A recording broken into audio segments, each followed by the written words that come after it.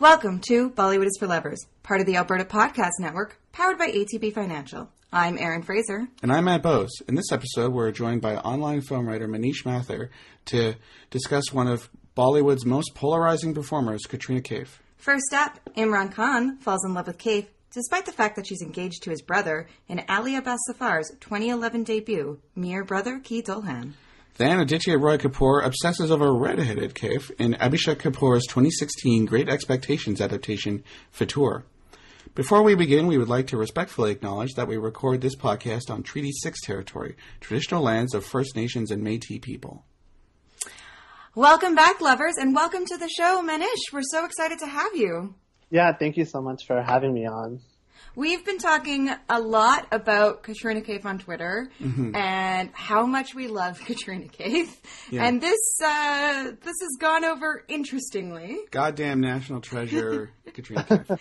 And when we mentioned that we were planning on doing a show about her, you contacted us and said you'd love to be a part of it. Yeah, definitely. I mean, because I have been following Katrina Kaif's career almost since she debuted back in 2005, and I was kind of following her career trajectory, and I really find her interesting as an actress, just to see her develop her niche and develop her skills as a performer, as well as her place, in the industry with, Bollywood fans, both here in the U.S. or here in North America and back in India as well. So I think she's a really interesting character within the industry. So I was always happy to discuss her, especially with, YouTube, because I think we all kind of enjoy her performances for the most part. We sure do. We do, yeah. When we started watching Bollywood, we were surprised to discover just kind of how polarizing she is. Yeah, because we liked her from the moment we first saw her. Yeah, in Doom 3. Doom 3.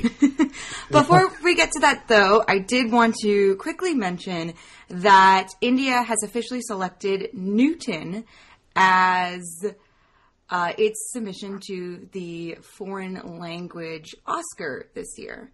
Matt and I had the opportunity to see Newton at the India Film Festival of Alberta earlier this year. We have an episode on it.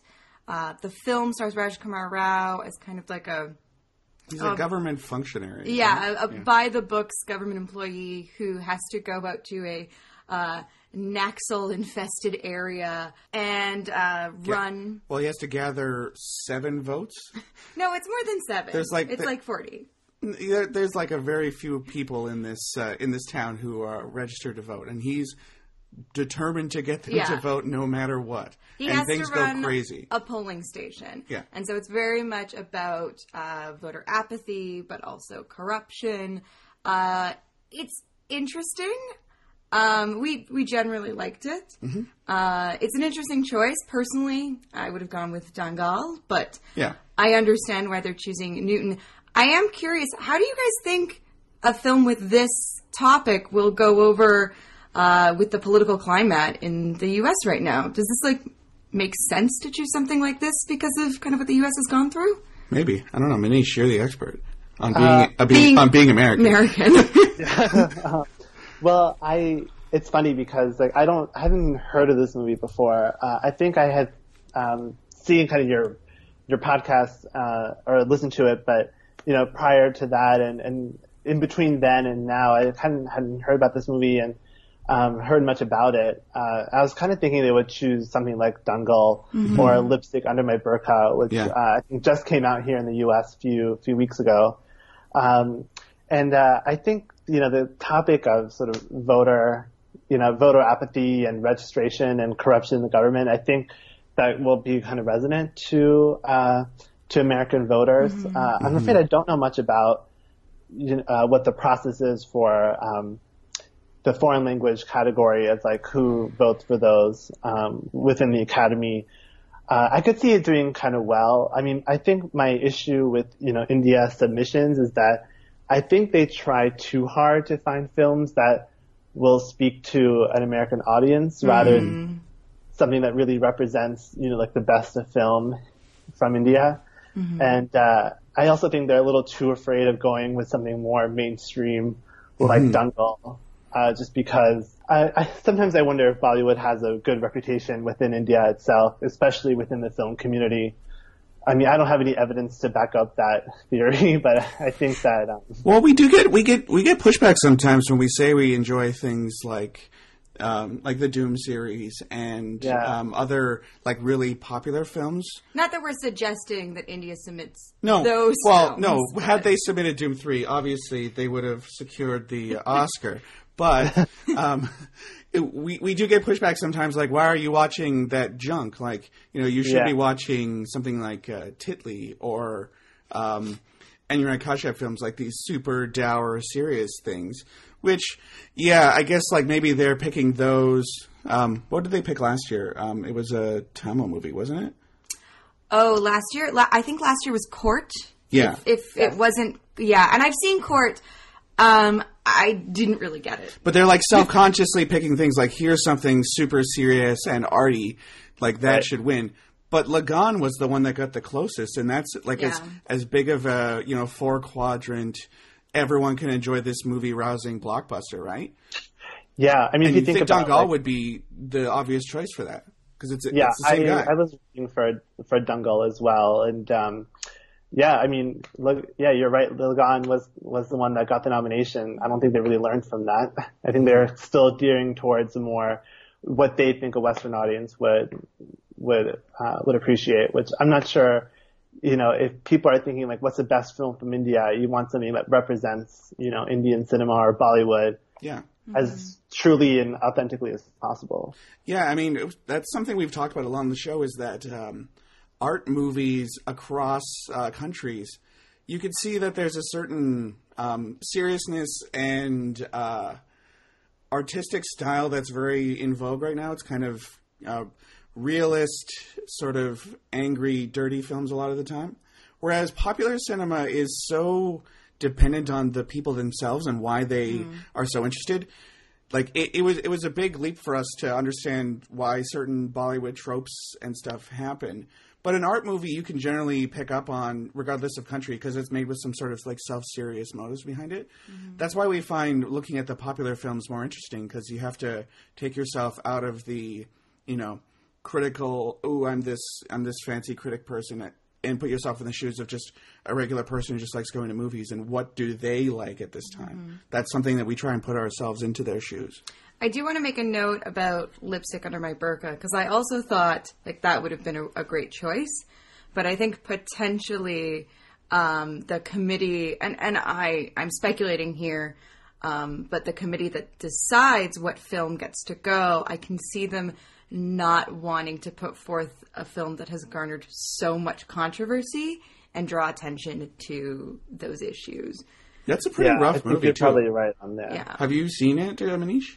Yeah, I saw it, and even I was shocked that it even got funding. Yeah. I mean, it's a terrific film, and I really recommend it to people. I think once it hits iTunes or any kind of like streaming service, I think I recommend it to people. But I mean, it's a really bold film. It's currently the most watched thing on Amazon Prime in India. Huh. That's cool. Yeah. Yeah, I think I saw it's like the exclusively streaming to Amazon, so it might even be here in North America as well. Yeah, and in our episode on Newton, where we discussed what we saw at the India Film Festival of Alberta, we also discussed Lipstick Under My Burqa. So go check that episode out. Yeah, it was a really interesting film, as was Newton, as was Death in the Gunge. So I would have been happy with any of those three being submitted to Oscar. Yeah, and although A Death in the Gunge definitely stretches the bounds of the best foreign language film category because it's like 90% in English. Yeah. But Matt and I definitely do want to revisit discussing kind of India at the Oscars. So we'll save that for a future episode. Manish, again, thank you so much for joining us. Do you want to tell us a little bit about your background and interest in film and the writing that you do online? Sure. So I mainly write for Talk Film Society. What I do there is I mostly write about Alfred Hitchcock. I have a column, Beginner's Guide to Alfred Hitchcock, where twice a month I'll kind of pick a film from Hitchcock's career and just sort of talk about it, both in terms of analysis as well as the behind-the-scenes issues that were going on with him. I've talked about his relationship to actors, to producers, to studios, as well as his the influence as he's had over film since over the last 50 years or so. So I mean, Hitchcock he's my favorite director, at least from America or from the West. I'm familiar with his work. Yes. Yeah. I do have to ask, what's your favorite Hitchcock? I'm always fascinated by what people's favorite Hitchcock is. I would say my favorite is probably Vertigo. Okay, yeah. I think I've seen that film maybe a dozen times, and although I haven't written about it yet, just because it's such a often discussed film that I feel like anything I say to it is just repeating what I've read from other better writers. Well, it's tough to tackle those big milestones. Yeah, a lot of time. Yeah. We found that with some of the shows that we've done, like. What can you say about Mughalism? What can you say about Sholay? So, exactly. Yeah, I understand exactly. What's your favorite Hitchcock, Matt? My favorite Hitchcock is Strangers on a Train. Oh, yes. I mean, it's even hard to pick one because you say that and I'm like, yeah, that movie's great. I should make that my favorite. Yeah. But mine is Shadow of a Doubt because I love Teresa Wright in that film and I love Joseph Cotten. And it's kind of his only film that has a female protagonist. So that one really sticks out to me. Yeah, I mean, I think that was Alfred Hitchcock's favorite film as well. It was, oh, really? yes. Yeah, that's cool. It was Rear Window. Rear Window was my favorite for a really long time, and I think I just kind of have seen it like upwards of 30 times. Yeah. But now I have a different favorite. Mm-hmm. And then also for Talk Film Society, my editors have been very welcoming to me writing about Bollywood more. So back in May, I wrote like an article that's like the 10 films to watch to introduce yourself to Bollywood. And actually, I talked about Satyajit Ray a little bit there as well, even though I don't think he considered himself Bollywood, but No. and so I talked about like the main classics like Sholay, Lagan, Mughal-e-Azam, DDLJ, Hum Aapke Hain Kaun, like all the ones that I grew up watching that really introduced me to Bollywood, and I thought would make a good introduction. And then I just, I've written about like Master of None, the Aziz Ansari Netflix show, and The Big Sick I wrote about. So, I mean, they've been pretty great about letting me kind of write about Bollywood because a lot of people here in America at least don't talk about Bollywood, at least not in any sort of real way. Like in a critical capacity, yeah. That is not a America-centric problem too. We have that here. Yeah. You don't see reviews in papers. You don't see a lot of online criticism. So that's one of the reasons why we started the show. Is that? Yeah, and I'm really really glad that you did. Thank you. And I've listened to your show enough to know that you have talked about the Criterion Collection, just completely ignoring India as a country. Apart from Satyajit Ray, yeah. Yeah, exactly. Yeah. It just seems baffling to me that they don't have Sholay on Criterion Collection. They would make so much money. It would make so much money. Yeah. Because there's no good home release of Sholay anywhere in the world. Yeah, and it's sad that like the YouTube video that you could find actually probably as good as any DVD you'll find at the library or whatever. It's, for one of the masterpieces of cinema that has entertained billions of people, you think it would be treated better. Yeah. Yeah. That is one of the hard things when you're trying to introduce someone to Bollywood, and one of the reasons why we tend to focus on contemporary Bollywood is accessibility. It's really hard to find some of these movies that are. We just did an episode on Amitabh Bachchan, and a lot of people asked why we didn't talk about Diwar, and it was like, well, we couldn't find it. We couldn't find it legally, and so if we can't watch it legally, we can't recommend it to our listeners because we don't believe in piracy, and also, we also have to find something with decent subtitles so we ourselves can understand it because we don't speak Hindi. Yeah, it's a problem that, I wish I had the power to solve and the influence, but, Well, it seems like there's just like an opportunity there for some of these films to get, good restorations, good subtitles, and then go out there and make buckets of money. But I think the more that people like us write about them online or talk about them on podcasts, and just kind of, develop an interest, the more that will hopefully lead to a market interest, and we might start, things might change. Or at least that's what I tell myself. Like, I will have the power to get Sholay on the Criterion Collection. It might never happen, but I'm just going to keep advocating for it. Yeah. One last thing I want to talk about for my website. So Sanjay Leela Bhansali has his new film coming out in December, Padmavati. Yeah. So I'm going to be doing like a mini series on his film starting from Kamoshi 96 through the new film. So that should be coming out in the next couple of weeks. I'm going to be doing like one film per week, just like a little essay on it, just to get more interest in the new film that will come out. So that's great. Well, he's we're big fans of his. So yeah. So when that comes out, I'll tweet it out, and hopefully you guys will enjoy it. Sure. Yeah. I think we've seen everything except for his first one, right? Yeah, we haven't seen the first one. We've seen all the other ones, and they're all great. He's his average is pretty high for making good movies. So and just lush, beautiful, opulent movies. One of the greatest joys of cinema is just kind of visuals and aesthetics and just seeing beautiful things with beautiful people on screen. And Sanjay Leela Bhansali, I think, is the master for that. I feel like Abhishek Kapoor probably did watch some Bhansali films before making Fatoor, because it definitely tries to replicate that. But I don't know if it succeeds exactly. Yeah? Yeah. Well, we will get to that. So, Katrina Kaif, she is the topic of this episode. She was born in Hong Kong. She's a British actress, and she has an accent. Yeah, I don't know if you were aware, but Katrina Kaif has an accent.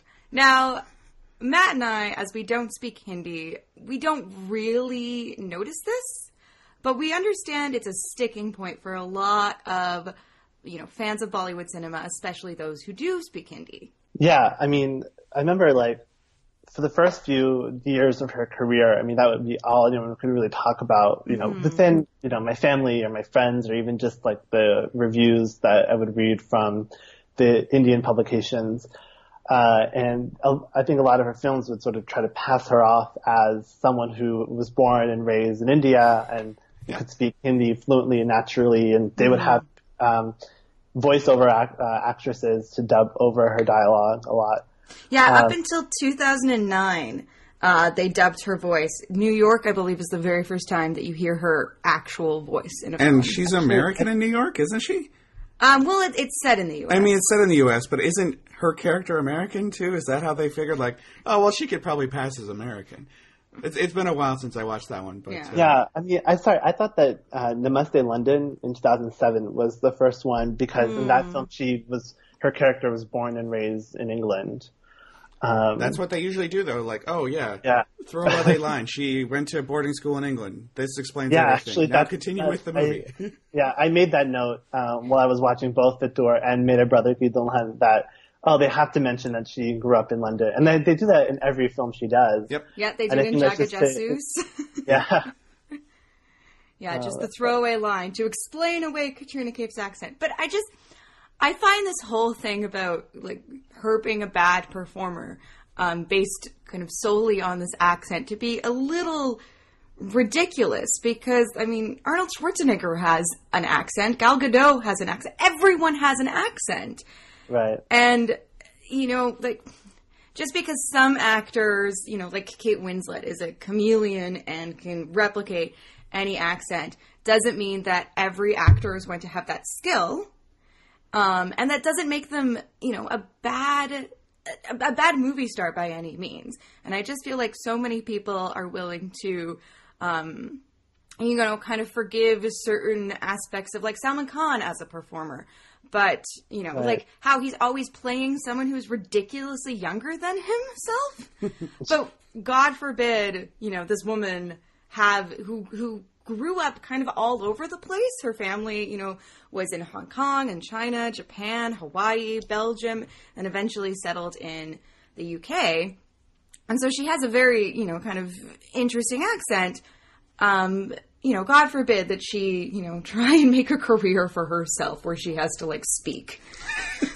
Right. Yeah. Speech is pretty important at the talkies, though. Gotta admit. I think there are a few kind of factors that kind of go into Katrina Kaif's reputation as an actress in Bollywood. One is the accent, of course. The other is that I think colorism has a lot to do with it, because she has, very fair skin, obviously, and Western features. And I think for a while people were just sort of suspicious of her, and maybe not her as her. I think they projected a lot of issues onto her as sort of being a benefit, receiving the benefit of the sort of prejudice towards, fair-skinned actresses. And I mean, there are a lot of actresses who are very fair-skinned, but I think with Katrina Kaif, the other issue was that, when she started out, she wasn't getting these sort of meaty roles that she's getting now. I think she was getting a lot of roles where she was just a love interest or just, just there for the songs. And so I think a lot of, critics and viewers could judge her because they was like, well, she's only here because she's, fair-skinned and she's pretty and that's it. She doesn't have much to offer. And it wasn't really until, around 2009, 2010, when she started getting more roles that were suited to her strengths, she started figuring out what her strengths are. And then people, I think, started to accept her because now they're like, oh, well, she can actually act and she actually has a place here. And it doesn't help that kind of the industry doesn't seem to believe in her either. So I get really frustrated when I sit down to watch Coffee with Karan, which generally I really enjoy. But every single time that Karan Johar asks during his rapid fire section, asks his guests to rank actresses based on talent and then based on looks. It drives me crazy how, A, that he does this, but then B, how everyone, with the exception of Ranbir Kapoor and Salman Khan, for obvious reasons, ranks Katrina Kaif lowest in regards to talent, but then highest in regards to attractiveness. And so it just kind of sends this message that she's only valued for how she looks. And I'm sorry, but like a pretty girl is a dime a dozen. To actually survive and make a career for yourself in a film industry like Bollywood, you have to be more than a pretty girl, which I think she is. Yeah, I mean, definitely. And I think there were a lot of actresses who kind of, debuted and were sort of seen as very strong actresses, like your Anushka Sharma or your Kalki Koechlin, actresses like that who, kind of came out at the gate as a strong actress. And now they're sort of known and appreciated as actresses with merit. But someone like Katrina Kaif and other sort of these like pretty girl actresses, they really have to fight for the respect because they don't get it. Yeah, she started from the bottom. She did a ton of just I'm the hot chick in a movie, yeah, and then worked her way up to getting top billing. Yeah, so she began her modeling career as a teenager. She was then first cast in 2003 in the film Boom, which was a huge flop. Her first breakthrough came in David Dhawan's Main Pyar Kun Kaya in 2005. And then in 2007, she had another big breakthrough with Namaste London opposite Akshay Kumar, which is a film that has been recommended to us many times and we would love to see, but we haven't been able to find a legal version with subtitles, unfortunately. So we're still looking for it if anyone is aware of where it is. You think it would be on Eros now? It's an Eros film, but... I think it was at one point. We weren't looking for it at the time. Yeah. She was nominated for Best Actress at the Filmfare Awards twice for New York and Mere Brother Ki Dulhan, and she lost both times to Vidya Balhan. Oh! Yeah. Not say. Other notable fluent films include Race, Sing is King, Aj Prem Ki Gazab Kahani, Rajniti, Tismar Khan, Zindagi Na Milegi Dobara, Ek the Tiger, Jab Tak Hai Jaan, Doom 3, Bang Bang, Phantom, Barbar Deco, Jagat Jesus, and the upcoming Tigers in Dahai and Thugs of Hindustan, which I think are going to be huge movies, and I am so excited to see. And we talked about many of those movies before. Yeah, I mean, we've talked about Tismar Khan. We are on record as loving the race films. Ek the Tiger... I don't know if we talked about it. We've never talked about Ek the Tiger on the show. But we have watched it. It's awesome. It is one of our favorites. I love that song. Yeah. I'm so excited that there's going to be a sequel, too, and just kind of all the behind-the-scenes stuff we've seen from the sequel. I really feel like Katrina Kaif is going to have, a lot to do. She had a cool character in that movie. So, yeah. Because a lot of these films... she's still kind of playing the girl. She's kind of playing the love interest. She hasn't had like a movie where I think you can really point to her being the lead. She's always either a co-lead with a man or, again, she's that love interest.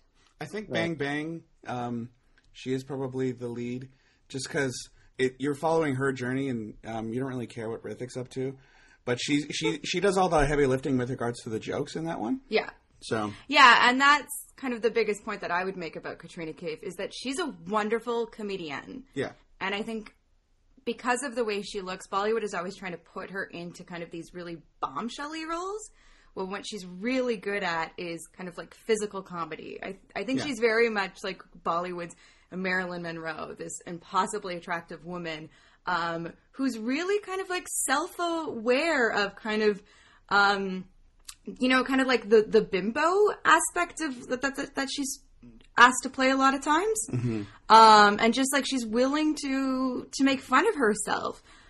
T-Smart Khan especially. And Jagat Jasus, she is continually breaking bones, falling out of buildings, all kinds of physical stuff that is fantastic. Have you seen Jagat Jasus? Yes, I have. And I don't have anything to disagree with there. I think that was like probably one of her best performances. I mean, she's hysterical, and I kind of, wish the movie were about like her and like. Because I'm not the biggest fan of Ranbir Kapoor either. I think sometimes when left to his own devices, he can overact a lot. He's got kind of a mawkish tendency towards, I'm just a baby. He's also better in comedies than in dramatic roles. When you have to take Ranbir Kapoor seriously, my eyes it's just tough. roll. But when he's being barfy, good. Yeah, so I'm a big fan of Jagat Jasus, although it's hard for me to recommend it to people because it's kind of a hard movie to get into. I think if you're not expecting what it is. The overuse of stock footage, my God, by the end of that movie, there's a giraffe over there for some reason, an elephant walking by, like, we would have been fine with maybe a tree or something. You don't need to just keep cramming animals into this movie. The movie is long enough. Like, it's not like they need to pad out the running time. Yeah. It's very confusing. I would love to see a director's cut of that movie that just eliminates a bunch of the stock footage that they might as well still say Pawn 9 on it. I don't think that'll ever happen, though, because I think if given the opportunity, he would have stuffed more into it. Yeah, that director just loves that's Basu. He just loves making big-ass movies full of stuff happening. Yeah, he reminds me of kind of like Bollywood's Wong Kar-wai, of just like never being finished with a movie, and if you gave him the time, he would just keep adding stuff. Yeah. But in that movie, she's got to be like the teacher kind of in the talking to the children at the beginning, and then she's the intrepid reporter. And so many levels, and excellent dancing as well. Yeah. I love that movie. Yeah, our friend Ellen Mott, who we went to go see it with, has made the point that Katrina Kaif is the only actress who you give her glasses, and she's even more attractive. And you see that in Jagat Jasus. She's playing a reporter, so, she gets glasses, and she's just somehow even more stunning. Yeah. The She's All That thing works in reverse. Do you have a favorite role, Manish? Of Katrina's, I would say probably Mere Brother Ki Dulhan, which we're discussing. Ek Tha Tiger as well. And I'm kind of a big fan of Jab Tak Hai Jaan. I know it's not really like the best film, but I think because it's like Yash Chopra's last movie and he's one of my favorite directors, and just like, it's like the last of its kind. Like, we're never going to see a movie like that again. So I kind of appreciated her in that as well. I think about that movie all the time. Anytime in a Bollywood film where people go to like a Christian church and like just said he was like, well, Sir Jesus, we haven't gotten along in the past, but if you could do me one solid. Matt has never stopped using the expression Sir Jesus. Sir Jesus, yeah. Since we saw Jab Tak Hai Jaan. And also, doesn't he get hit by 2 cars in that movie? He loses married twice. Yes, he does. Oh God, that movie is glorious. I really love that scene where Katrina Kaif and Shah Rukh Khan go to like an underground dance club. Mm-hmm. Yeah. And you get this London, amazing like song sequence, which then transitions into another like long dance sequence. It's like 10 or 15 minutes of like just watching Katrina Kaif dance. Yeah. And she's mesmerizing. Great. She's so great. And again, like I think, she really she really kind of hits a lot of those marks that you need to succeed in Bollywood. So not only has she developed into a really charming on-screen performer, but she can also dance like nobody's business. And, you know, she's a frequent performer in live shows for a reason. Like, and the woman works very, very hard. If you follow her on Instagram, which she recently got Instagram, and her Instagram is delightful, but she's showing a lot of kind of how much she works out behind the scenes, and it shows on screen, and you just see, I mean, I think you have to admire her discipline and her commitment. So, Manish, what do you think? So, whenever we talk about Katrina Kaif online, like on Twitter or something, there is an army of stans, both pro and anti her. And Bollywood Twitter is pretty crazy sometimes, but what is it about her exactly, do you think, gets people's blood up? I mean, I wish I had an answer for you, but I really don't know. I mean, I think it's just because, you know, of how she started out her career, just sort of in these, what I call mannequin roles, where she's just like there just to be pretty. So it's like, I think people are really harsh towards, you know, these actresses who get put in these roles just because they think, well, they're only in that role because they're not good actors. They're just there because the director wants to show off a pretty girl or something like that, without understanding the fact that, well, you know, Bollywood, like many film industries, unfortunately is very sexist. And, you know, even as someone like Katrina Kaif, who needed the time to develop her skills and, like she would get placed in roles just because, you know, she has those, you know, Western features and that, you know, her beautiful hair and her eyes and stuff. So it's, and her body as well. I mean, I think that it's easy for a lot of people to sort of judge, you know, Bollywood actresses just because of what they're required to do just to make enough money to maybe take on a role like Jaga Jasus, which probably wasn't going to be a huge hit, or it also took a ton of her time too. Yeah, I mean, that movie was shooting for like forever. Yeah. Do you think maybe you know, there's those as sort of cons against her? People, you know, just think she's a pretty face, yada yada yada. Do you think that reciprocates with people being very protective afterwards? And then definitely. People fighting over them? I feel protective over her. So do I. Yeah. Well, and that's exactly how I feel when, you know, whenever, like I said, I sit down to watch an episode of Coffee with Karan, and, you know, time and time again, people put her, you know, last in their ranking of best actresses. I start to get really, really defensive and really, really protective, because I just think, like, this is unfair. So she's like, her social media, like, polarity kind of just increases as people say mean things about her, say, you know, protective things about her, I guess. Like, her celebrity is kind of based on people's opinion on her in a way that kind of reciprocates over and over again.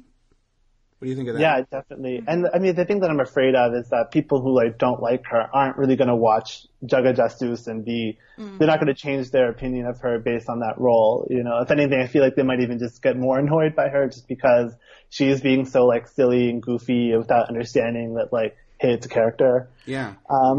So yeah, I mean, I don't know. I mean, I wish people would kind of look at, you know, films like Ek Tha Tiger or, you know, even a Jab Prem Ki Gazab Kahani from a few years ago, like those films, like I think she's really holding herself well. And then she's only grown since then. It's weird. Does she need a breakout role? if Thugs of Hindustan is like really dependent on her doing a good job, is that going to be the one? Like, oh yeah, she was actually good the whole time. I think she needs a Piku or a Queen. She needs something Queen, like that. I think is the key here. Yeah, because even someone like Kangana Ranaut, I mean, she also came out. She debuted with such a strong, striking performance that she just had that pedigree of being a serious actress. So it's like whatever she does, I think people will respect her. Whereas Katrina, I think, took her time to get there. Yeah. So it's not like Kangana Ranaut isn't doing like kind of money roles sometimes too. I mean, she was in Krish 3. Yeah. She was a chameleon lady. Well, and also when I look at actresses like Deepika Padukone and Priyanka Chopra, they were also put down at first for just being pretty faces.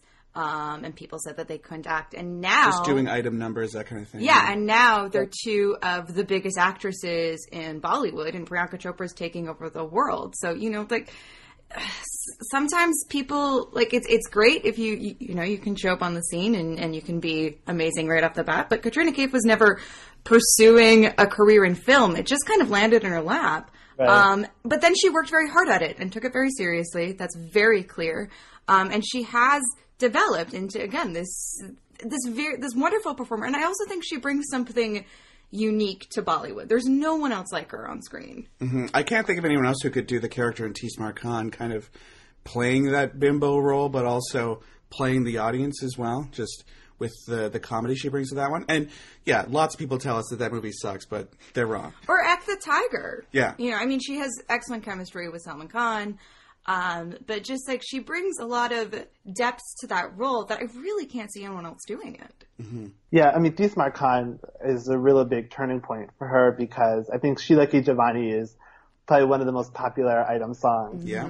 You still hear that at parties and here, at least here in America, like family weddings and stuff. It always comes on, and that was such an instantly iconic item song for her. So I think at least that she became more popular and appreciated, maybe for the wrong reasons, unfortunately, but at least that raised her profile enough. So I actually haven't seen Tismar Khan. Oh, what? Oh, man. But, yeah, I don't know. I'm not a big fan of Farah Khan's films, but contentious. Sorry. That's okay. Fine. Yeah, but I would, okay. Like, considering how much you like Katrina Kaif, I would definitely recommend checking that out. Actually, I've heard that from multiple people that, like, she actually does a really strong performance there. So I'll check it out for her. It's definitely the one that does remind me as well of Marilyn, where, like, she is kind of a little bit above the material. It seems like she gets the joke. Yeah. And it's subtle, though, and a surface rating you might not get, that she understands exactly what she's doing in that movie. Right. Yeah, it's one of those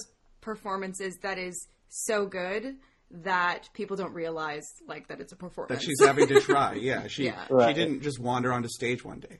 Well, speaking of Sheila Ki Javani, I was lamenting to Matt earlier that we couldn't use it as our interval song because it is one of my favorite Katrina Kaif's numbers. But we have another good song for our interval. What are we playing, Matt? Yeah, we are going to be playing Duni Ki from Mera Brother Ki Dulhan. And this is it right now. Enjoy.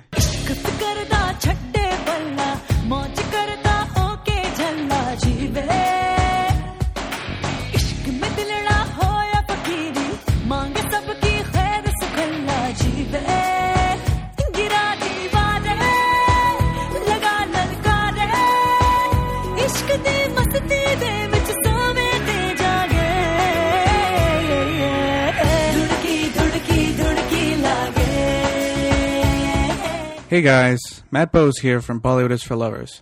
As Biffle is part of the Alberta Podcast Network sponsored by ATB, I thought I'd remind our listeners of one of the great philanthropic efforts that ATB is providing to Western Canadians, the Man Vans. If you live in Three Hills, Black Diamond, Staveley, or Bassano, why not find the Man Van visiting your town to get checked out for prostate cancer? Don't worry, though. It's not a glove test, simply a blood test that'll make sure you have plenty of time to catch Bollywood films like those featuring the lovely Katrina Kaif. For more information on ATB, including the Man Vans, check out atb.com/listen. The Alberta Podcast Network is an initiative to bring together podcasts from our home province of Alberta. Currently, there are 16 podcasts on the network, covering a variety of topics and issues. Katrina Kaif is one hell of a hardworking woman. Not only has she honed her craft over the years to become one of Bollywood's top actresses, she promotes a fit and healthy lifestyle. Seriously, go check out her Instagram. She's always at the gym. And the work has paid off. Some other hardworking ladies are the players in the Canadian women's national soccer team. Four Kicks is a podcast that's dedicated to celebrating the Canadian women's national soccer team. Hosts Jessica and Katie keep you up to date on the Canadian women's national team, the U17 and U20 teams, and the National Women's Soccer Leagues, and any big news in women's soccer. You can find Four Kicks at fourkickspodcast.com. To find out more about the Alberta Podcast Network, powered by ATB, and the member podcast, go to albertapodcastnetwork.com. So that was Duni Ki from Mera Brother Ki Dulhan, and this is how Katrina Kaif is introduced in the film. So this is quite the opening number because... Well, it's not the opening number. It's kind of, 15 minutes in? Yeah, there's a song about how Imran Khan has to find a wife for his brother. That old gag of having to find a wife for your brother. But she's introduced on kind of like a school trip where she has smuggled beer onto the trip.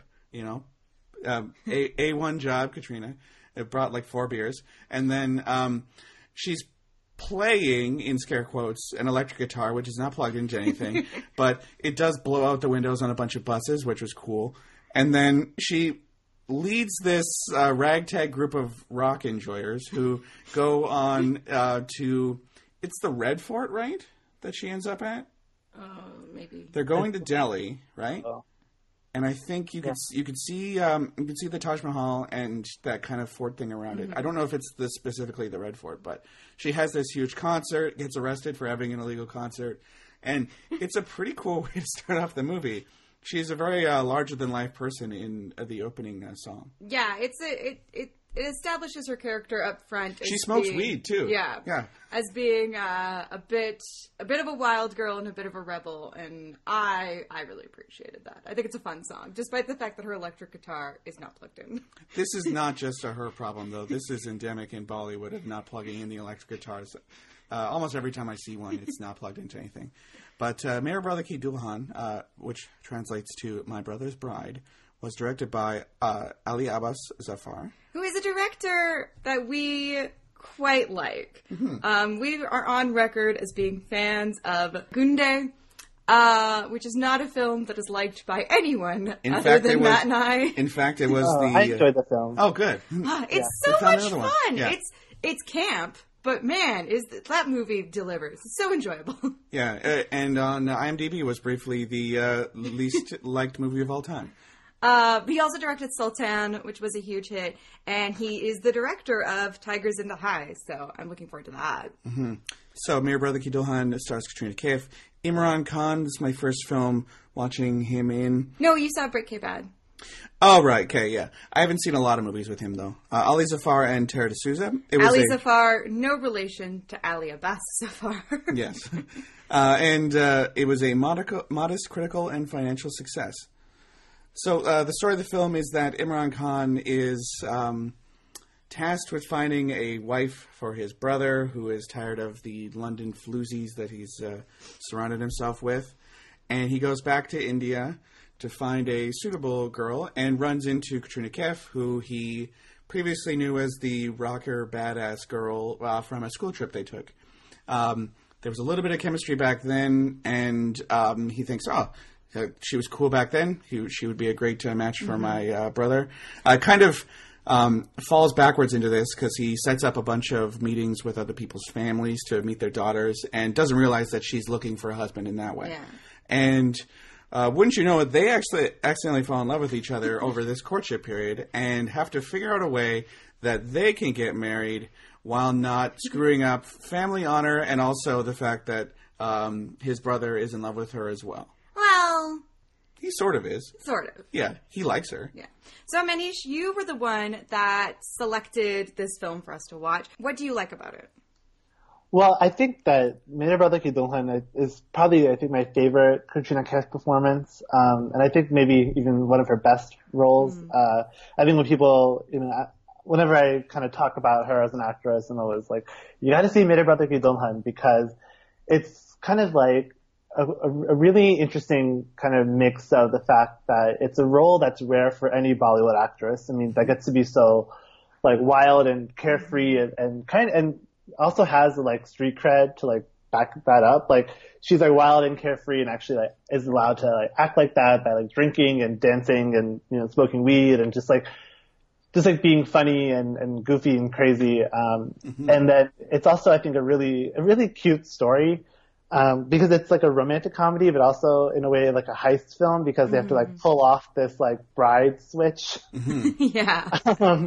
And it's really interesting in that way. And I don't know, I think it's just like a really like cute, fun movie. It's like, has like really good performances from, I think it's like 4 lead characters, and like the music is really catchy, and I think that like it did well, but I don't think people really talk about it that much anymore because it didn't really like take the industry by storm. So, but yeah, I mean, I really like Katrina Kaif's performance. It was like one of the first few films where she got to be like really funny and goofy, and you kind of used her like physical comedy skills, and also like her dramatic, performance is pretty strong as well.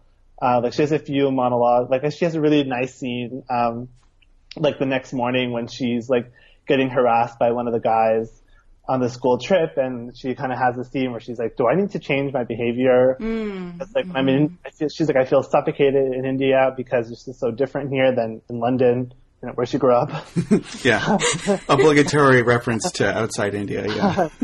Yeah. I always like I kind of want like a little montage of scenes where she talks about being like growing up in London. It's like every film. Like I think that's supercut. If she ever does like a JCVD like late period summation of her work, it'll be like, yes, I am from London, the movie. Yeah. All of that though is exactly why I also really loved the film. Like this is such a great role for Katrina Kaif. Like she really gets to kind of let loose, and I like how often in the film she's getting drunk. Yeah. There's a whole kind of song sequence where they go and drink bong. Love a good bong song. Yeah, and it's like at first like, oh, she's not allowed to drink it, and then at every opportunity behind everyone's back, she's like sneaking cuts here and there. They're supposed to stay sober so they could pull off this kind of gag they got planned. But yeah, she's still just pounding back bong in the background.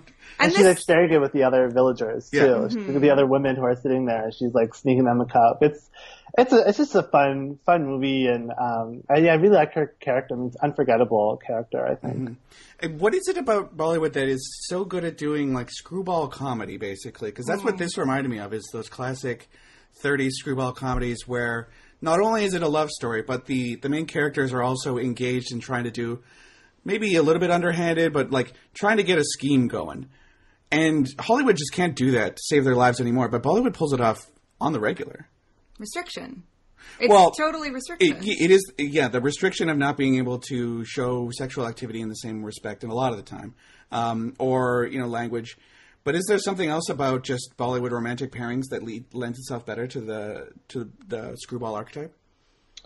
Yeah, I mean, I don't know. I kind of like what Aaron said about restriction, because I think if this were like a Hollywood movie or, like a British film or something, it might have just been a little too easy for, Dimple and Imran Khan's character to just like run off together. Like they don't really have to worry about, in the film they do have to worry about kind of their, what their families would say, and like the after effects of kind of breaking this engagement, which I'm not quite sure if that like sense of like parental honor is really something that like a Hollywood movie would even kind of be concerned with. I mean, maybe, I guess, but maybe if you were like super rich, like upper class waspy types people, you might be concerned about what the neighbors think. But it comes up all the time in Bollywood films that familial honor, and the two dads in this movie are pretty funny too.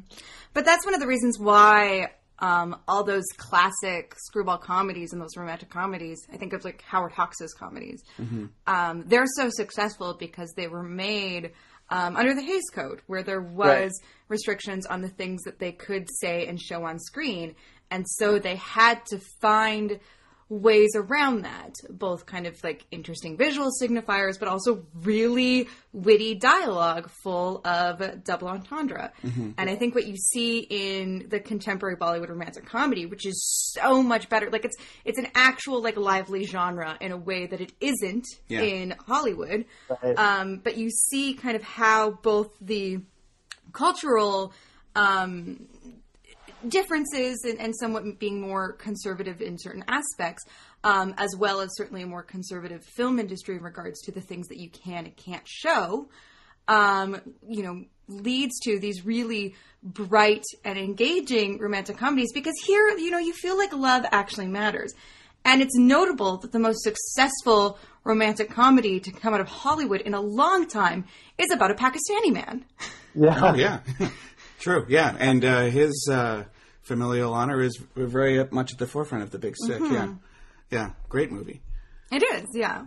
And what you were saying earlier about, like, I think the romantic pairings is that I think in Hollywood, like, it's kind of like a cliche to say there aren't that many movie stars in Hollywood left. But I think that's true in a sense that I think in Bollywood at least, like, these actors still have these, like, big personalities off the screen, and they kind of create this, you know, like we were talking earlier, like a lot of passionate responses to people. So when you bring someone like Imran Khan, who right now his career is kind of slower, but at the time in 2011, like it was really picking up, and you know, he was in this film Jaane Tu Ya Jaane Na from I think 2009. That was like a huge hit. That was his debut film, and also another romantic comedy. I think that film was about like these two best friends who like don't know that they're in love with each other, and their group of friends try to get them together. So I think that you can put someone like Katrina Kaif with Imran Khan and just let their sort of star personas just interact with each other. And that sort of creates like a more screwball effect. That's interesting. Coming to this film at this point, Matt and I have been watching Bollywood films for about the past 4 years. So this is kind of before we started watching them really heavily. I've never really seen anything interesting in Imran Khan. And I kind of like watch his new films begrudgingly because I just find him kind of bland.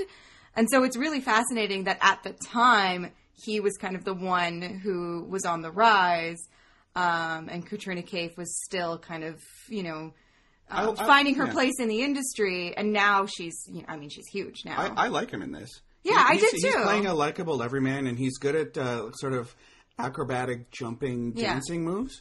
And he does the good, you got to do the fake drunk dance when you're doing the bong dance, because he's not drinking anything. And he pulls it off. This is the most I've ever liked him. And I did kind of think, like, well, part of it is because he's opposite Katrina Kaif. And so some of kind of her sparkling personality kind of rubs off on him. Yeah. Where you just kind of... So now I like him a bit more, I guess. I guess we have a similar dynamic in Barely Keep Orphy, too. Yeah. Where you have more of a badass girl and a homebody guy.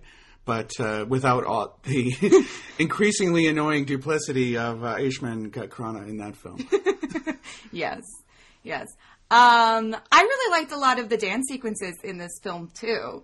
So there's one at the top that Matt had mentioned where he's singing about having to go find his brother a wife that has, like, all these references to other Bollywood films, including Dil Se, which Matt finally just saw. Yeah, I saw Dil Se a couple of months ago, but that and Dabangg, there's that's kind of fun filmy references. Just start off a movie too. Like, this isn't like later on some sort of remembrance of movies he's watched. Like, this is we're placing this movie right in this canon of Bollywood films. So I thought was a really interesting way to start off the film. And last week we talked about M.R. Akbar Anthony. Yeah. And later on in the film there's also a big M.R. Akbar Anthony reference. Yeah, I love that.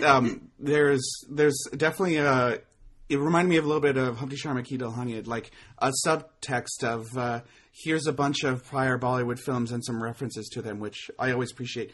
When you get the jokes in these things, you're like, oh yeah, I get that. Yeah, that is really fun. I don't think it takes away from people who are unfamiliar to Bollywood kind of watching these films, but it is like it becomes really exciting for us when we get the joke. Yeah. when we start to feel in on it, that's fun. I can see how people would potentially see this as kind of like a minor film, but it's really really charming. I have a question for you. For you both, did you find that Katrina Kaif was like a manic pixie dream girl in this film? Because I didn't think so. I don't think so. No. If you guys, because I hadn't seen this film since I first saw it a few years ago. So when I was about to watch it, I was like, oh wait, is she going to be like a total dream girl here? Because she's this sort of like wild, carefree character. But I didn't think of him as like someone that needed to be saved by this woman. I mean, he felt very much like a real character. In connection to hers as well. Like, it wasn't just like she's showing him how to live. I just wanted to get your opinion on that. No, I don't think so. I mean, you get the sense that they had a connection on this school trip and they liked each other back then. And when they meet each other again, like, oh yeah, we're two fully formed personalities who like each other. Unfortunately, you're engaged to my brother. Well, and what Manish was saying is you don't get the sense that Imran needs to be saved. You don't get the sense he seems fine. He just met the love of his life and he wants her, but he doesn't need to fix himself. Well, and things are going well for him. Like he's a filmmaker who's had a huge success, and you get the sense that like he's pretty stable and established, and he falls in love with this girl, but the girl doesn't like. And yes, she's a bit wild. She's not completing him. Yeah, but she's exactly. Okay, good. We're on the same page there. Yeah, whereas the Manic Pixie Dream Girl trope really is like this wild and carefree girl only exists for the male ego and to like pull him out of some rut. I think you see this a lot in like movies about tortured artists. Movies about tortured artists who potentially work in metalworks and live in Kashmir, possibly. Yeah. Well, yeah. Yeah. So no, I think this is very much a kind of a co-lead situation too. Like I don't feel like Katrina Kaif is playing second fiddle to Imran Khan, and that's also partly because within the plot she has so much agency. Like she's very much the one who drives forward the like, we love each other, we're gonna like make this work, and we're gonna go get married, and we're gonna like come up with this crazy plot. So much so that she drugs him and kidnaps him. Yeah, that was really fun. That's my favorite part of the movie. Yeah. He wakes up on the side of the road. Yeah. And she thinks she killed him too. I know. Like, yeah. Oh god, and she's just like, she's so good in those little moments when she thinks she's killed him, and she's just freaking out, and it's just like it's such great comedy, and and you really feel for her, but you also have to laugh at her. Yeah. Yeah. And like it's no fun. one notices that they left. Like when they come back, they're like, everyone like they think they're gonna like come back to this like angry family, but I feel like everyone's pretty chill. They're just like talking. I think that's when they talk about getting married at the Taj Mahal. Yeah. And I was like, oh, that's what they're talking about? Like, they were gone for like 6 hours. Yeah. They bought bus tickets. They did all this stuff. Yeah. I do want to ask how everyone felt about Ali Zafar. Because before we watched this, a few people had said to me, like, oh, you're really going to like Ali Zafar, who previously we had seen in Dear Zindagi and kind of hated. Yeah, he's a tool in Dear Zindagi. But his character is supposed to be a tool. Yeah. Here, I think he is pretty charming and really fun. Yeah, he kind of pulls off like a, blasé rich guy who you kind of like even though you shouldn't like. Yeah. Yeah. What did you think, Manish? Yeah, I actually think it's kind of a tough role because he's not the romantic hero of the movie. Like, he's not the lead. He also has to be the guy who's like, hey, I'm going to get engaged to a girl while I'm also in love with someone. Mm-hmm. Yeah. So it's kind of a tough role, but I think he pulls it off. I mean, he's very charming and funny and kind of a goofball in a way. Like, he's kind of like an idiot, which I think helps the character a lot because you just kind of feel like he's just like some clueless, loser. Yeah. Who is just trying to figure out what he wants. He has to kind of be the moral center of the movie, too, because you have to be invested in him even though you realize that he's not meant for Katrina Kaif. Yeah, so like he has to play a guy where you don't want the heroine to end up with him. But he's still like a good guy. But exactly. Yeah. And so that's one of the things that I actually really enjoy about this film and a lot of kind of Bollywood romantic comedies in this space. Is like there's no real villains. Yeah, you don't have Colin Firth showing up and being like, oh, I'm the snooty rich man who the girl could marry. I Yeah. just want to say, like, I think the film does a lot of favors because of having him fall, like, be in love with his ex-girlfriend and wanting them. Like, you want them to get together, too. Mm-hmm. So I think that's really interesting. Yeah, it was also weird that the movie starts off with smashing a big screen TV, which is exactly how Beffa starts off, except they're in Paris instead of London. Yeah, that was really notable to us. Yeah. As fans of Beffa Gray, the only two fans of Beffa Gray. Oh, I'm one of them. Nice. Okay. Excellent. We are kindred spirits. Yeah. Well, I think we can all agree that we recommend this film, especially if you're interested in seeing kind of more of Katrina Kaif's range. Mm-hmm. Yeah. Our next film, however, Fatour. Maybe give it a pass. I have to say, I'm a little annoyed at Matt for. So, while we were watching Fatour, Matt was getting very bored and very just anxious, like fidgety. Yeah, a little. And I said to Matt, I was like, well, like, Manish picked the film, so, like, try and be nice. And then Matt said to me, no, I picked this movie. Yeah. Because when Matt approached me, he said, so Manish has suggested Your Brother Keith Dolhan, And Namaste London, or Fatour. And I said, okay, I mean, I've seen Fatour, it's not that great, but okay. We couldn't find Namaste London, so we went with the two others. And it wasn't until, halfway through this film when Matt was groaning and asking if we could, like, stop it and finish it later. I could take a nap. That I realized or discovered that Matt had actually picked this film because he thought I liked it. Yeah, my bad, Yeah, everybody. that's what he said to me, Yeah. if I remember correctly. I think I know why Matt thinks I like it. I like the soundtrack. And so... It does have a good soundtrack, Yeah. as did Merrick Brother Kill Dilhan. But there's some good songs on this. Yeah, and so I have the soundtrack in, like, my Apple Music, and so it comes up, when I'm playing music. So I think Matt thought I liked the movie because of the soundtrack. But I don't, and Manish, I'm very sorry. I've been proven extremely wrong. No, it was an interesting movie to watch, just like, because I'd never seen it before. So just watching it sort of in the context of, looking at the film through the lens of her, career as a whole, I found it very interesting. Yeah. But yeah, I would not recommend it. So. No. Again, my apologies to all involved. So the title means passion or obsession. It was directed by Abhishek Kapoor. It is based on the Charles Dickens novel Great Expectations. I haven't read Great Expectations. Has anyone read Great Expectations? No. I read I don't know if they have many more, but they had these little kid versions of books where it would be like each chapter was about 3 pages long and you'd have pictures.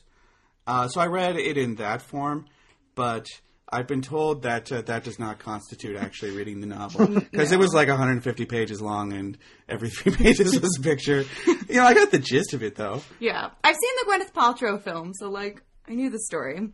It stars Katrina Kaif, Aditya Roy Kapoor, Tabu, and Aditya Rao Hydari.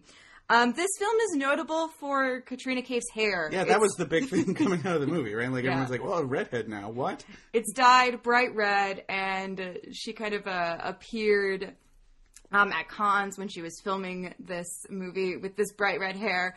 And a lot of people took issue to how much it costs to get her hair this red, and that she had to go see her hairstylist in London. And, there was a lot of stuff about this hair. We got some hair shaming. As someone who dyes their hair, for those that don't know, my hair is bright purple. It takes a lot of time, a lot of work, and a lot of money to do that. And so I really just leave someone alone for wanting to have their hair properly dyed. Also, because her hair is black. Also, she had to do it for her job. Well, yeah, and her hair is black. So to lighten it to the point and not damage it to the point where then they can dye it this red, that takes a lot of time and money. Mm-hmm. Yes, you could do it for less money, but she's also a big Bollywood star and can, afford to spend the best, to get the best. She's probably not paying for it. It's probably a significant portion of the production budget. And that was the issue. Was a significant portion of the budget was going to Katrina Kaif's hair. But also, if they're asking her to have this red hair, then they should be paying for it and also paying for it to be done well. They should have paid to have a better lead actor, though. Is the thing. Yeah. If they got someone other than Aditya Roy Kapoor, then we're talking about some good...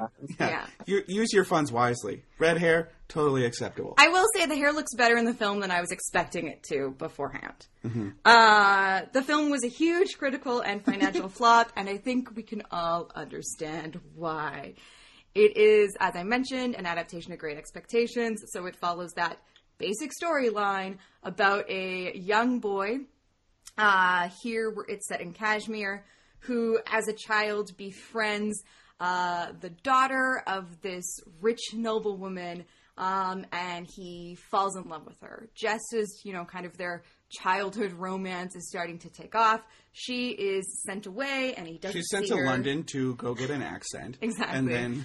And he doesn't see her for 15 years. Yeah. She then re-enters his life, and he is madly in love with her, but she is, supposed to get engaged to someone else.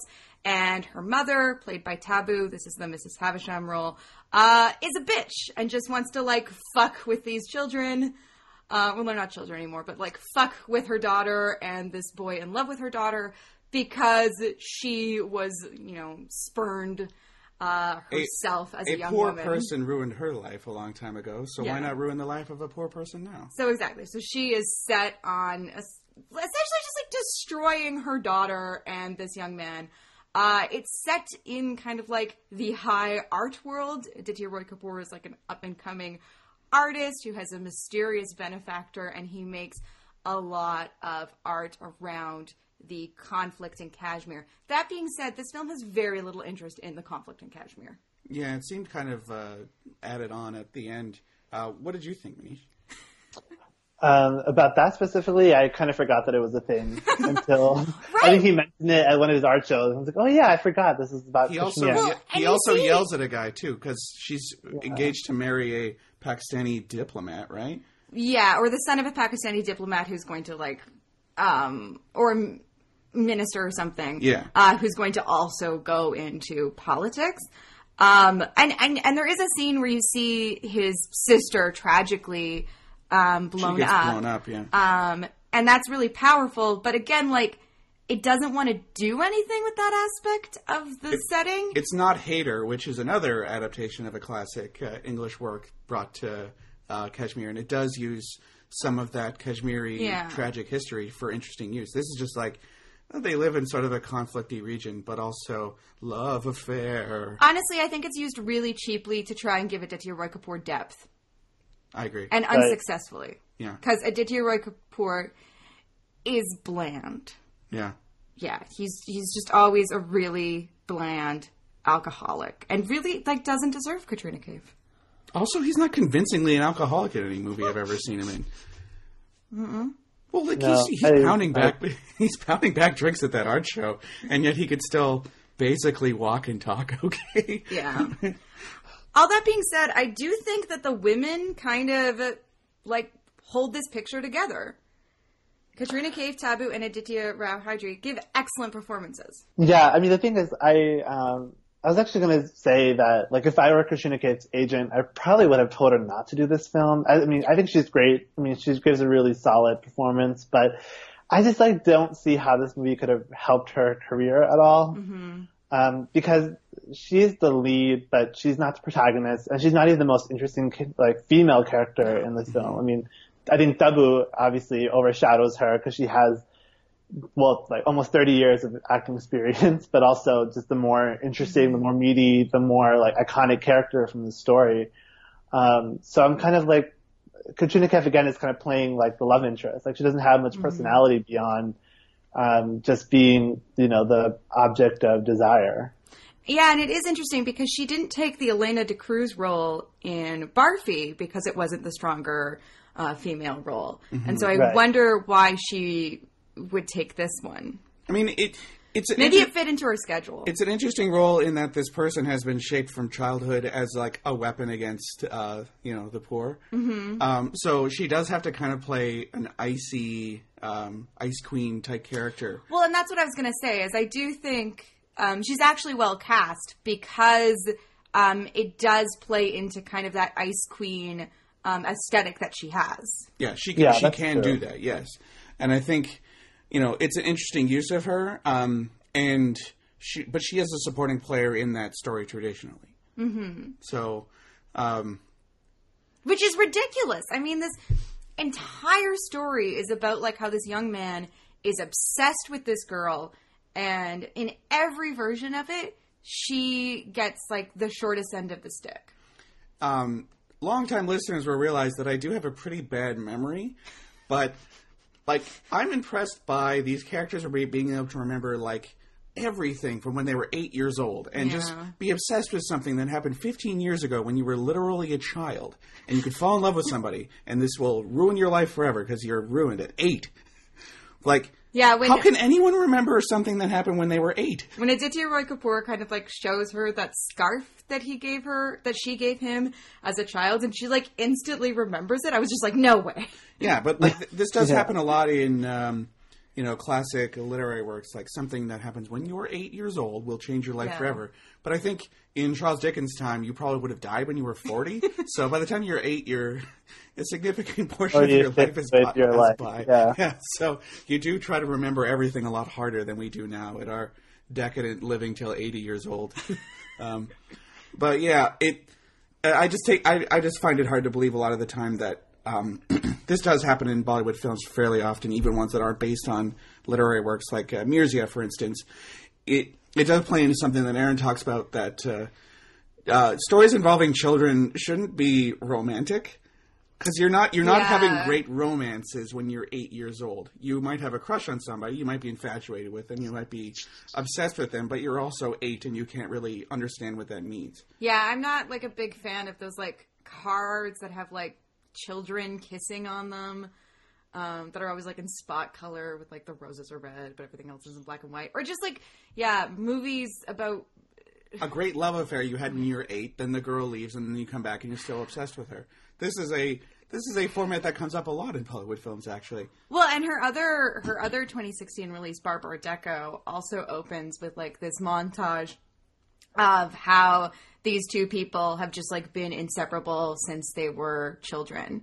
It doesn't have as much of the like, I became obsessed with you as a child. It feels a bit more like a friendship that developed into a romance.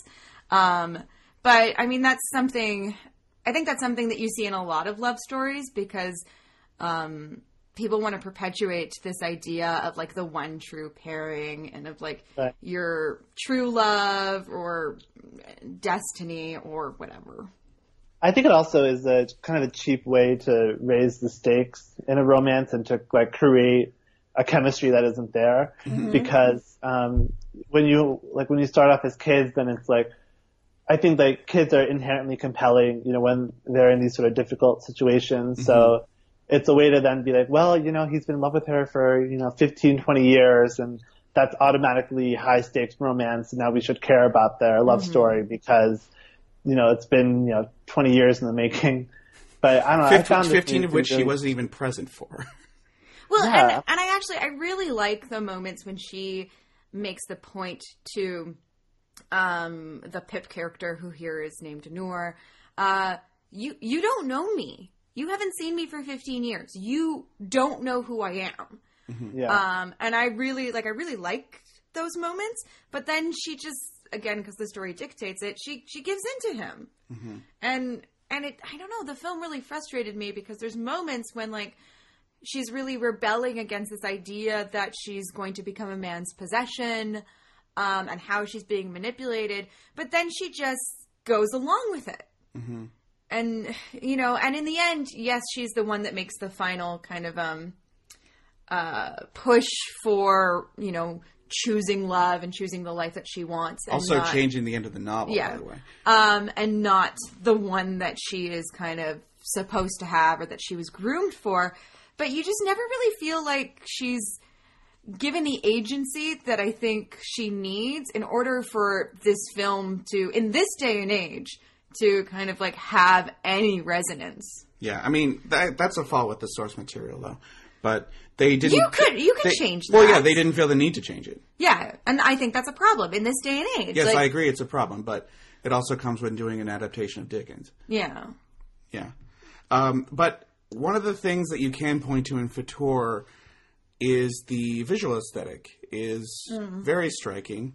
What did you think of that, Manish? I mean, I thought it looked beautiful at times, but also a little, like, I felt like after a while the visual language kind of got a little oppressive. Yes. It just felt very cold and blue, and I thought the scenes in New Delhi were, at least they had some like color and something more exciting going on and different characters who are more engaging. Like I liked his like friend that he makes and his like dorm or the hostel. Yeah. Who I think, if I'm not mistaken, he's clearly coded as gay. Okay, good, because I was just going to make that point, because I thought that he and the white guy were lovers, but I guess they couldn't say that openly. But I was like, there's a level of intimacy there that, it felt very different from like a normal friendship. So, yeah, I thought he was very coded. Which I appreciate that we have like a gay character and they don't make anything out of it. I mean, he's a minor character, but still, like, they don't kind of like make a big deal out of it. He's not comic relief like you'd find in a Summer film. Yeah. But yeah, I mean, I don't know. I thought towards the end of the film, I was like, well, okay, that's not, the visuals I thought were pretty, but not very interesting after a while. Mm-hmm. Yeah. It definitely is saying we are very visually focused in this film. Notice all the colors and sets. Please notice the colors and sets, because the actor that we're putting in there is not really doing anything to draw your eye. No. Matt made the point, he was looking up the Letterboxd reviews for the film, and many people were commenting how beautiful the snow was. Yeah. And as Canadians, we just find snow, like, oppressive and sad and cold. To all of our listeners in India and Pakistan, snow seems nice, It's one of the reasons you'd go to Kashmir to see snow, but snow sucks. Living in snow is garbage. It's just sky garbage. You get tired of it. It looks nice on Christmas morning, and that's it. I would be happy if it never snowed ever again in my entire life. It snowed the other day, Matt. Moving on. It did. It snowed in Edmonton like last week. So yeah, it sucked. It was not romantic in the slightest. It was just like, oh, there's just a bunch of slush everywhere now. It's gross. It's only September and it's already snowing. Yeah. Like, can't imagine. Oh, it's the worst. It's the worst. Yeah. We can't even blame climate change because I remember it snowing in August once. So yeah. But yeah, snow. I mean, it's a very easy visual signifier. Like it can represent death. It can represent kind of purity. It can represent all this stuff. But yeah, in real life, it's shitty.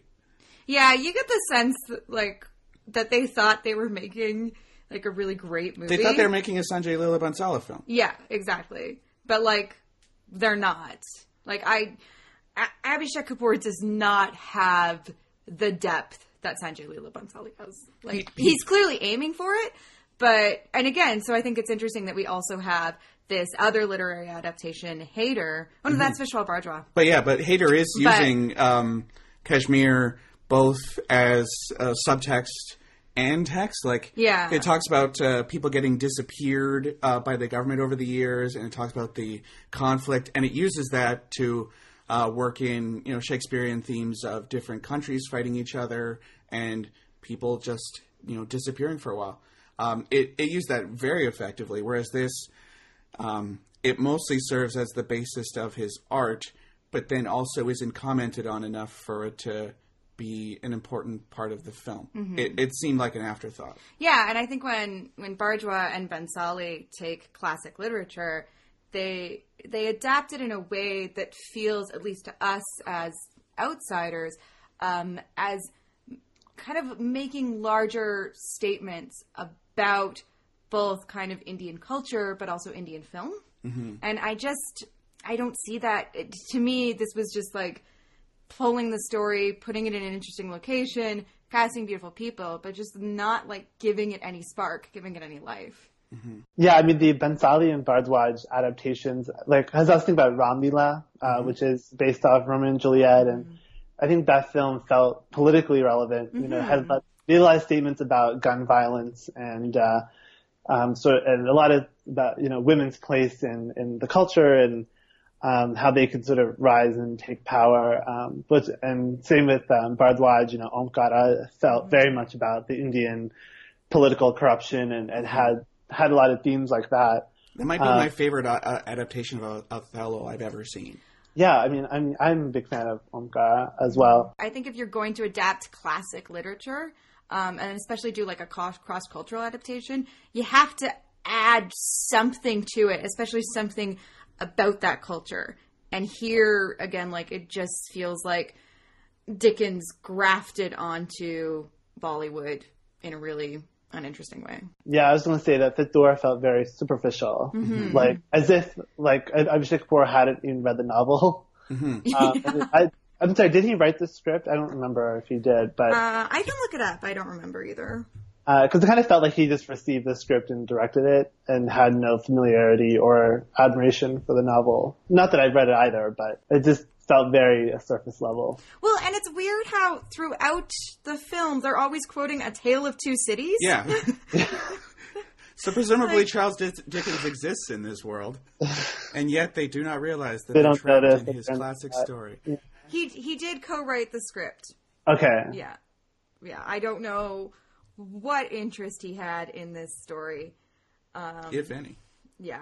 I haven't seen Rock On, which I know is kind of his big success. Those are very popular, yeah. I have, however, seen Rock On 2, and I which he wrote. He didn't direct, but I didn't get Rock On 2. Rock On that's a really good film. And I was actually thinking maybe Katrina Kaif just wanted to work with him after that film. And he made a film about cricket, I believe, Kai Poche. Yeah, I'd like to see that one. That was also very well received. So I'm thinking, I mean, this could just be a fluke for him. I don't know. But just a project that, well, it had a lot going for it. On paper, adaptation of Charles Dickens, check. Interesting location, check. Interesting visual style, check. Using contemporary art world to represent, like, becoming a gentleman, becoming rich, like Pip does in the novel. Interesting. That's a great idea. Great actresses. Great actresses, check. Having an actor, check. But it doesn't really amount to anything else, unfortunately, even though it has a lot of, good things on paper. Yeah. Well, I think we've exhausted everything that we can say about Fatura. I mean, I could probably say a few more mean things about Aditya Roy Kapoor, but I don't know if I can. Take me a second. A movie that we don't recommend. However, I do like the soundtrack, and I would look up the music video. For Pashmina? Yeah, that they put out. That was criticized for being a rip-off of Ed Sheeran, whatever, which features Aditya Roy Kapoor and Katrina Kaif and her kind of dancing around him. It's really beautiful. Again, she is stunning, and watching her dance is one of, is a great joy. Yeah, she barely even dances in this movie too. I know. You've got one of the best best dancers in the entire industry, and she mainly just walks into art showings late.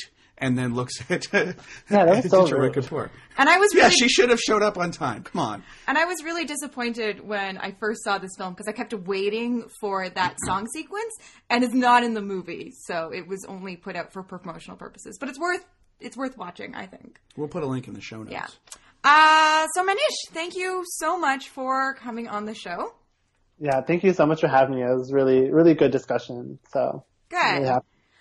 Where can people find you and your writing on the internet? Plug yourself. Yeah, so I'm on Twitter at themanish89. That's THEMANISH 89. You can find a lot of my writing there. I tweet out my articles a lot. I also write for Talk Film Society. You can catch my Hitchcock column and just look out in the next couple of weeks for my Sanjay Leela Bhansali miniseries. And then I'm going to tweet out my article about the introduction to Indian cinema again. So if anyone wants to read that, you can catch it on my timeline. Perfect. Yeah, it was a good summation of some big milestones you can watch, and if anything, get a lot of the jokes in other movies, basically. Right. Yeah. Bollywood is continually referring back to old films. One of the things I love about it the most, honestly. Yeah. We will be back in 2 weeks with an episode on David Dhawan and the Jadwa series. Asim Bernie, a fellow podcaster, is going to come on to tell us why we should like David Dhawan, because we haven't seen any films of his that we have liked, and Jadwa 2 is coming out, so we're going to revisit Salman Khan's Jadwa and discuss the new Jadwa 2, which who knows how it'll be. Yeah. In the meantime, Matt, how can people keep up with the show? Okay, you can find us on Twitter at BollywoodPod. You can find us on Tumblr, bollywoodisforlovers.tumblr.com. You can find us on Facebook, just look up Bollywood is for Lovers. You can find me on Twitter at Matt_BOWES. I'm at Erin E. Fraser, ERNEFRASER. We're a member of the Alberta Podcast Network powered by ATB, and we're also being featured on gradio.ca now, a streaming service. If you're a fan of the show, please consider leaving us a review and star rating on iTunes. It really helps new people find the show and grows our listening family. While you're over on iTunes, you can also check out my other show that I do weekly with Paul Matwichuk called Trash Art and the Movies. We just put out an episode on Shakespeare in Love and the producers. Yeah, backstage comedies. So, exactly. Thanks again for listening, and we'll see you in 2 weeks with some talk about David Dewan films. And twins. And twins, yeah. Double roles. Thank you very much for coming on the show, Manish. Yeah, thanks again for having me. Great.